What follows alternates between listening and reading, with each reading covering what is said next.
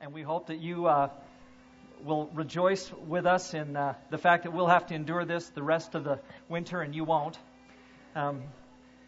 We went down to Texas last week. I did go through a graduation ceremony, and when we left Dallas to come back here on Wednesday afternoon, it was 77 plus degrees Fahrenheit in Dallas, and then we came back here and it was not. It was different. So, but I'm grateful to be not only in Canada, but certainly to be with this church. In fact, if you would have looked at my Facebook status this week, at one point I wrote on Facebook, I said, the Greenville Oaks Church of Christ in Allen, Texas, that's where Robin and I were before we came here. We were there just worshiping, and I served as an elder there for a short time, and we were doing some study. It was an absolutely wonderful church. It was, just a blessing in our lives. It was great to be at Greenville Oaks. The leaders there, the church, everything was absolutely wonderful. Like, we just praised the Lord for the opportunity to be with that church family for about 4.5 years or so. And I wrote on Facebook, I said, what a great church family. It's just so wonderful to be back with those people at Greenville Oaks. I enjoyed it so much. And then I said, and I served the Calgary Church of Christ in Calgary, Alberta, and I would rather be there any day of the week. And it's true. Like, I would so much rather be here with you, being part of this church family, than anywhere else in the world. And I count it as a rich blessing and privilege, not just to be here this morning, but to be here for this point in my life. And who knows, maybe forever. We'll see what the Lord does with all of that. Like many families, every year our family gets together and tells each other, either with a list or in discussion, what each of us wants for Christmas.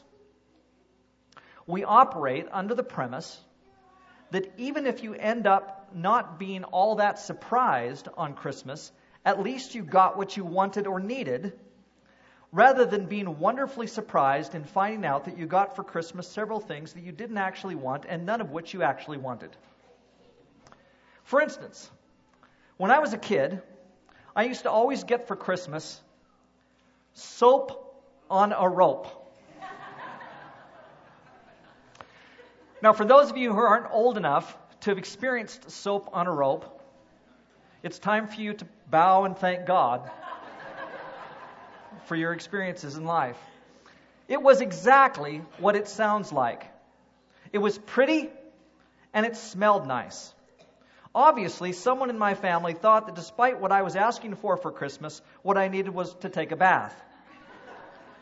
Perhaps they were afraid that the reason I smelled the way I apparently did was because I was not able to find the bar of soap in the murky bathwater, made murky by the large amount of dirt that was obviously coming off my body each time I climbed into the tub. So if I hung the soap around my neck while in the bathtub, I wouldn't end up cleaner because I couldn't find the soap. Or I should say, if I didn't have that soap and was able to hang it around my neck now, I'd be able to find the soap and could end up cleaner because I could find it. Well, as an adult, when I reflect on that, and as I'm able to now share my true feelings, I can say, I think that was the stupidest, most worthless present that I ever received. It was true that a bar of soap hung around my neck did not get lost in murky bathwater. That's true. But unfortunately, the rope in the soap was far too short to be of any real value in cleaning my body. The rope around my neck allowed me, whether I stood up in the bathtub, laid down flat, or sat up, it allowed me to wash my body down to about 2 inches above my belly button. But there is on any 8 or 9-year-old boy still a lot of body washing that needs to be done below that. Of course, you could take the rope off your neck and use the soap to wash the rest of you. But then what's the point of having the rope?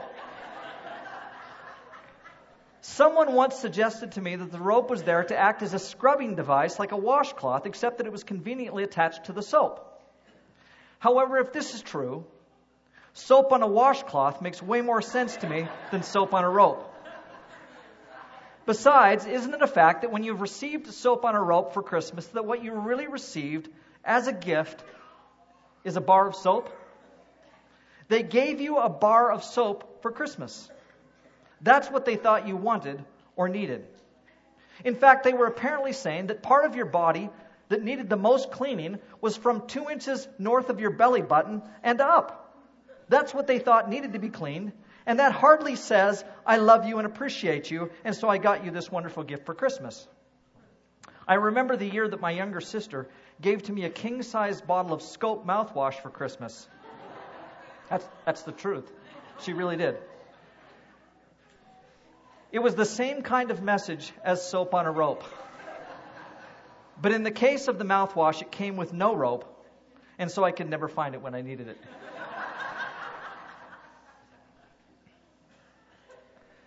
So personally, I think there's some value in telling people what you want for Christmas.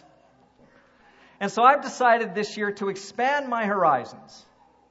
What works great in my own family, I've decided to expand to my own church family and to tell you what I want for Christmas. Not only do I stand a much better chance of getting the things I want for Christmas rather than the things I don't want, but because there are so many of you, I'm bound to get way more of what I actually want by asking you than if I just really rely on my own family's abilities to give me what I want. So here it is, what I want for Christmas, and I think that you're just the people to help me out.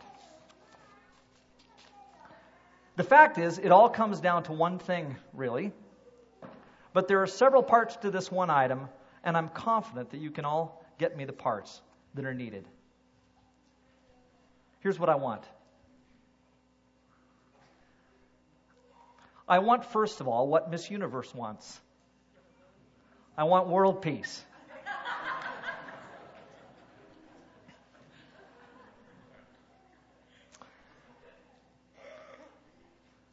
But there are some things I really do want. I mean, world peace would certainly be one of them. I want all the diseased children in the world to receive medicine. I want everyone to have clean water, clean air, and healthy food. I want all the orphans in the world to have parents. I want those whose lives that are being destroyed by alcohol and drugs to be rehabilitated. I want all the unhappy marriages to be healed. I want those who are bullied and made to feel worthless to find meaningful relationships. I want someone to find a universal cure for cancer of all kinds. I want the mentally ill to be healed. I want for gun control to be an obsolete agenda on every lawmaker's list, because no one would ever think of pointing a firearm at anyone else, to say nothing of going into a school and shooting children. I want for religion to be never used as a reason for hurting or terrorizing anyone. I want the hungry to have enough food. I want all the homeless to have not just a roof over their heads, but to have a place that they can call home. I want our governments to stop wasting money on self-serving projects. I want abortion to be eradicated, because there is no such thing as a pregnancy that is unwanted. I want everyone to have one special friend. I want everyone to know they have a friend in Jesus. I want everyone to hear the Christmas story as a message of hope and life and love and salvation. I want everyone to be impacted by the love of Christ and to know Jesus as Lord. And I want every coping person to meaningfully reach out and make a difference in the lives of those who cannot cope. Now, these are some big things. Most of them, they probably sound a little bit too big to just fit underneath my tree. And I'm not sure that even our church, with all its resources, can cure cancer or prevent the governments of the world from wasting money. But I think that we have great resources here. I think that we have the ability to get started on some of these things and to make some real headway and accomplish some things in our world that God would want us to get done. And so why can't we dream about how we can best minister to the homeless in our world, to the hopeless alcoholics that come to our building every week, most of the time every day, for food? We have them come here every day. And we do some great things for them. But boy, I would love to see us expand our vision for what we could do for these people. Wouldn't it be great, instead of Nancy or me or Michael or Peter just gathering up a few things in a plastic bag and giving it to these people and saying, have a great day, as we feed them and keep them alive for another day? Wouldn't it be great if we could somehow make a genuine impact in helping them to overcome their alcoholism? Oh, I would love it. And I think we've taken a step by keeping them alive. But as I think about what we could get done, I think maybe we could really have an impact on the lives of some of these people, and not just feed them and keep them alive to get drunk on another day, but to feed them with the kind of spiritual food that they really need, that their lives can be completely turned around. Now, the fact is that alcohol gets in the way so often as we try to do that we're relatively unsuccessful. I can only think of one case in the last 5 years where I've been working with people who specifically are coming in, and we see all the time, they ask for food, they're alcoholics. There's only one time where I feel like we absolutely helped to turn somebody's life around. Like many of you remember Lauren. Lauren who used to come all the time, and Lauren used to sit back there with Faye. Now Faye comes with somebody else, and she's still a drunk on the street, and Tom, who's a drunk on the street, is with her, and sometimes they come in, and they smell, and they're drunk, and they sit back here, and we don't feel like we're making the impact in Tom and Faye's lives that we'd like to make. But Lauren's life was changed, and Lauren's life was largely changed by our church family. And so it wasn't that long ago that he came. I tell people all the time, I don't want to see Lauren. I don't want him coming by. I don't want to see him. And the reason I don't want to see him is because I'm afraid if I see Lauren, he's going to be drunk. Because when Lauren's not drunk, he doesn't come by. But when he's drunk, he starts coming by. Well, I hadn't seen Lauren for about 1.5 years, and I was feeling so good. It's so great not to see him. But Lauren came by about a month ago. And all of a sudden, he just came to the door. I hear the door ring or the doorbell go off like I hear it several times all week long. And I turned the corner and I looked, and here's Lauren standing there with this sheepish grin on his face. And as soon as I saw him, I knew he was sober. And I went and I opened the door, and we just had a wonderful moment. I hugged him. It was a great moment. And this guy's life has been turned around. He actually was here because his brother, Gabriel, who we also minister all the time, had died. And Gabriel had died on the streets. He died as a drunk alcoholic in the gutter, just like you don't want to have happen to these people. And Lauren was back from Vancouver for his brother's funeral. And so he came to see us. Lauren's life has been completely turned around, but Lauren is just one out of all the ones that we see. And I want to see something happen with that. And I don't even know what that is, people. Like, I'd like to be able to say to you, I've got the perfect plan of how we're going to fix all these people's lives. We're going to straighten this out. And I don't know what that is, but I would like for 2013 to be the year when we really do something to change the lives of these poor people. Why can't we think of how we can best help the children of broken families that live within 1 kilometer or 2 of our building? Who knows how many there are? Hundreds, I'm guessing, of families that are broken within 1 kilometer or 2 of our building. How can we minister to them in ways that we currently don't? We need to find out what those ways are. Can we do something for the teenagers who regularly do drugs at the back of our building?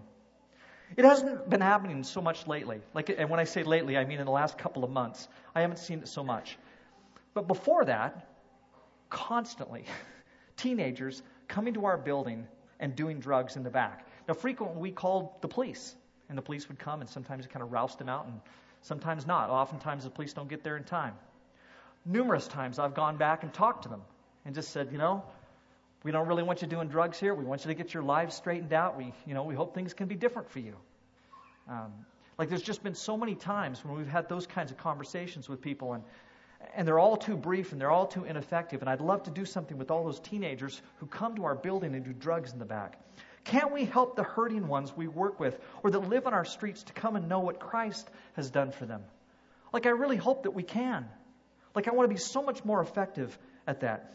Could we pick one, and I'm talking about just you as individuals and me, can't we pick one lonely person and be to him or her a life-changing friend? You probably know someone who needs you to be their friend. And in the process, provide for them a relationship that will completely turn his or her life around. Could we not give more of our money than we do so that those who need food can get that food plus so much more that we want to give them? You know, we spend so much money, like our society does, each of us does, and certainly at this time of year, we spend so much money on what I would call the latest gadgetry. And I am absolutely as guilty of that and as caught up in that as you are. But isn't that what we do? Like the latest gadgetry, we've got to have it. And there are people around us everywhere who need so badly food and shelter, clothing, and help in various ways. It's amazing how much money we spend on the things that we do. Well, those are some things I would like to do. But we're doing so many things already. And I'm already excited about the things that we're going to get to do in 2013. I know during 2013 that our building is going to be used by many, many immigrant women who are trying to find their way in Canada. I know that because it happens all the time. Like numerous times a week, we have immigrant women who are here for various sessions learning what it means to live in Canada. And they're learning English, they're learning how to ride the bus, they're learning how to go to the grocery store. And it's just beautiful that we have the privilege of facilitating that ministry. I know that in 2013 we're going to give thousands of dollars worth of food to people who need it. I know we will, because we do. I took someone this morning, relatively new to us, and I just said, I want to show you something. We went down the hallway and I just opened the pantry doors and I said, see this? See this food? Like, we give this food out to people every day. In a couple of weeks, this will all be gone, and we're going to have to replenish it because we're constantly giving it out. That's going to happen this year, and I praise the Lord for that. I know that many people who close to me who are going to be sustained by relationships that they have with others through our church and its ministries, especially our life groups. I know that's going to happen in the next year. There are relationships that you are going to make in life groups this year. There are relationships of people who we don't even know yet who are going to come to our church and become part of those life groups and build relationships. And I just praise the Lord that that's all happening. I know that our children are going to hear about Jesus this year and that they're going to learn the Bible. Happens all the time. We saw it this morning with a young man who proudly stands up and says the 66 books in the Bible. Brian, I'd like you to do that right now if you would. Please just stand up and give us the 66.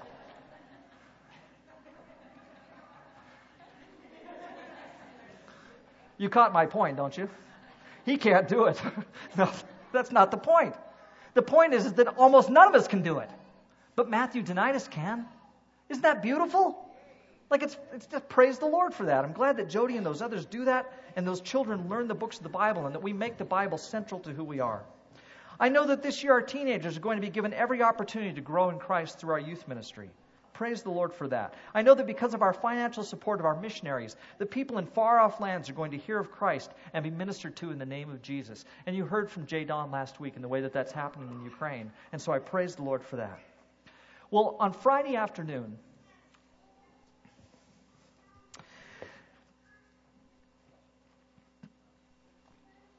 a teenage girl, her little brother, and her mother came by for a food hamper.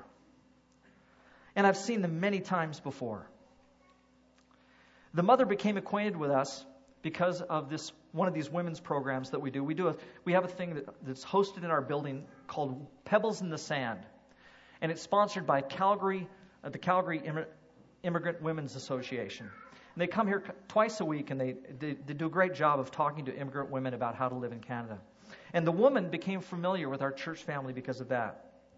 Well, from that contact, her kids enrolled in our vacation Bible school. And they've on occasion come and asked for help of various kinds, and I'm quite familiar with them. I see them all the time. The teenage girl always acts as the spokesperson and the translator because the mother speaks so little English. The younger brother always comes in smiling, just a little boy. The girl is shy. She's very soft-spoken. And they came to the door, and she said, I know that I can come here and that we can get some food. And so we've come to see if we can get some food. And so, I'm just, of course we can give you food. And I brought them in, and I brought them some food. And then someone, I've just heard about this. Nancy told me about it before she left on Thursday from the office, and so I don't know all the details yet. But one of you, somebody, has given the church some gift cards for Christmas. I think they're $50, and maybe they're to one of the grocery stores or something, and we're supposed to hand them out to the people who come and ask for food. But I didn't know where they were. I couldn't find them. Nancy just told me about it, and so here's this family. I didn't know where the cards were, and I tried to call Nancy, and I couldn't get a hold of her. And so I went to this girl, and I said, I'm sorry. I said, I know there are gift cards somewhere, but I can't find them, and I'd like to give you one, but I can't. And so she said, oh, well, that's okay. Thank you for the food. And they left. And I was feeling terrible. And then she came back. 2 minutes later, she came back and knocked on the door again. I came around, and she said, could I come back and get one of the gift cards on Monday? And I'm like, of course you can. So I brought her in, and I said, let me get your phone number so that when Nancy gets here on Monday morning, I can make sure I give you a call and you can come and pick up this gift card. And I'm thinking, I'll give you 10 gift cards. It was such a dear situation. So I took down the name, I took her phone number, and I told her I'd call her on Monday. And I'm sure they'll come on Monday and get the gift cards. So she left, and she's just such a sweet, shy young girl. And she left. And after she left, I went back to my office. And I sat down and I started to cry, which I never do.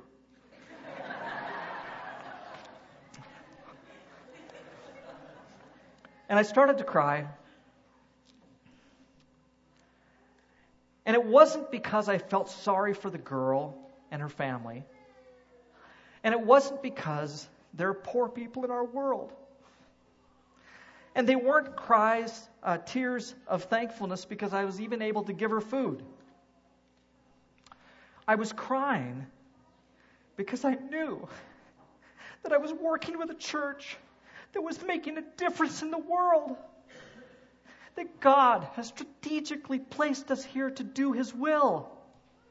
And there are at these moments such clarity about how God is using us to minister to people. And I knew when she walked out that it had just happened again. That we had just done something again in the name of Jesus to bless somebody. And there are so many wonderful things that happen through our ministry here. And it's because of you. The many things that I want for Christmas are simply a continuation of the things that we already do.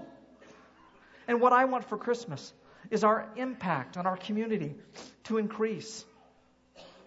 We go about doing so many good things.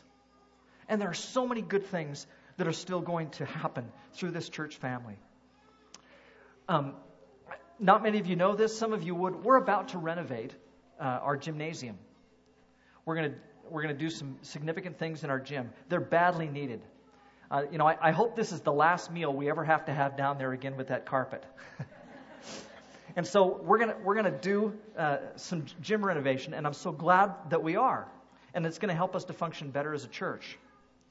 We're about ready to go through our yearly process of establishing the budget, making plans that will take us through the next year of ministry. And I'm so excited about it.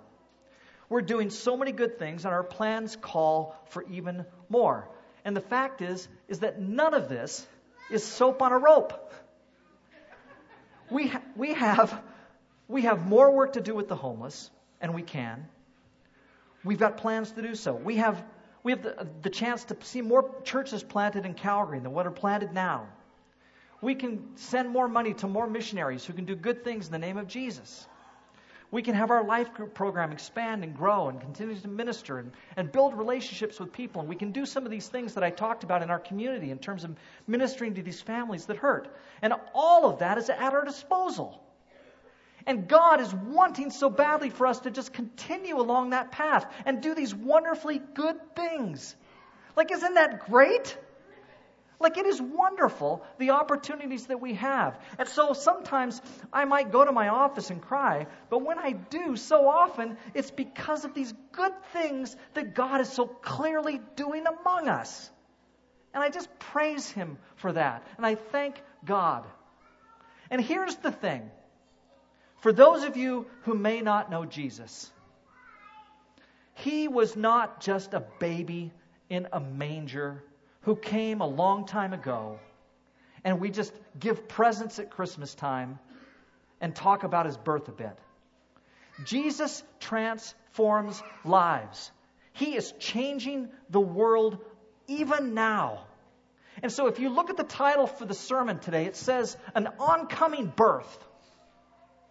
Because this is all coming on to us. Jesus is still doing things. He's building things. We're in the process here. We're not just celebrating a baby in a manger in the past 2,000 years ago. We're talking about what Jesus is doing through us right now, today. And He is blessing us richly, and He's going to continue to do so, because that's what He does. We have a wonderful Savior. Merry Christmas, all of you.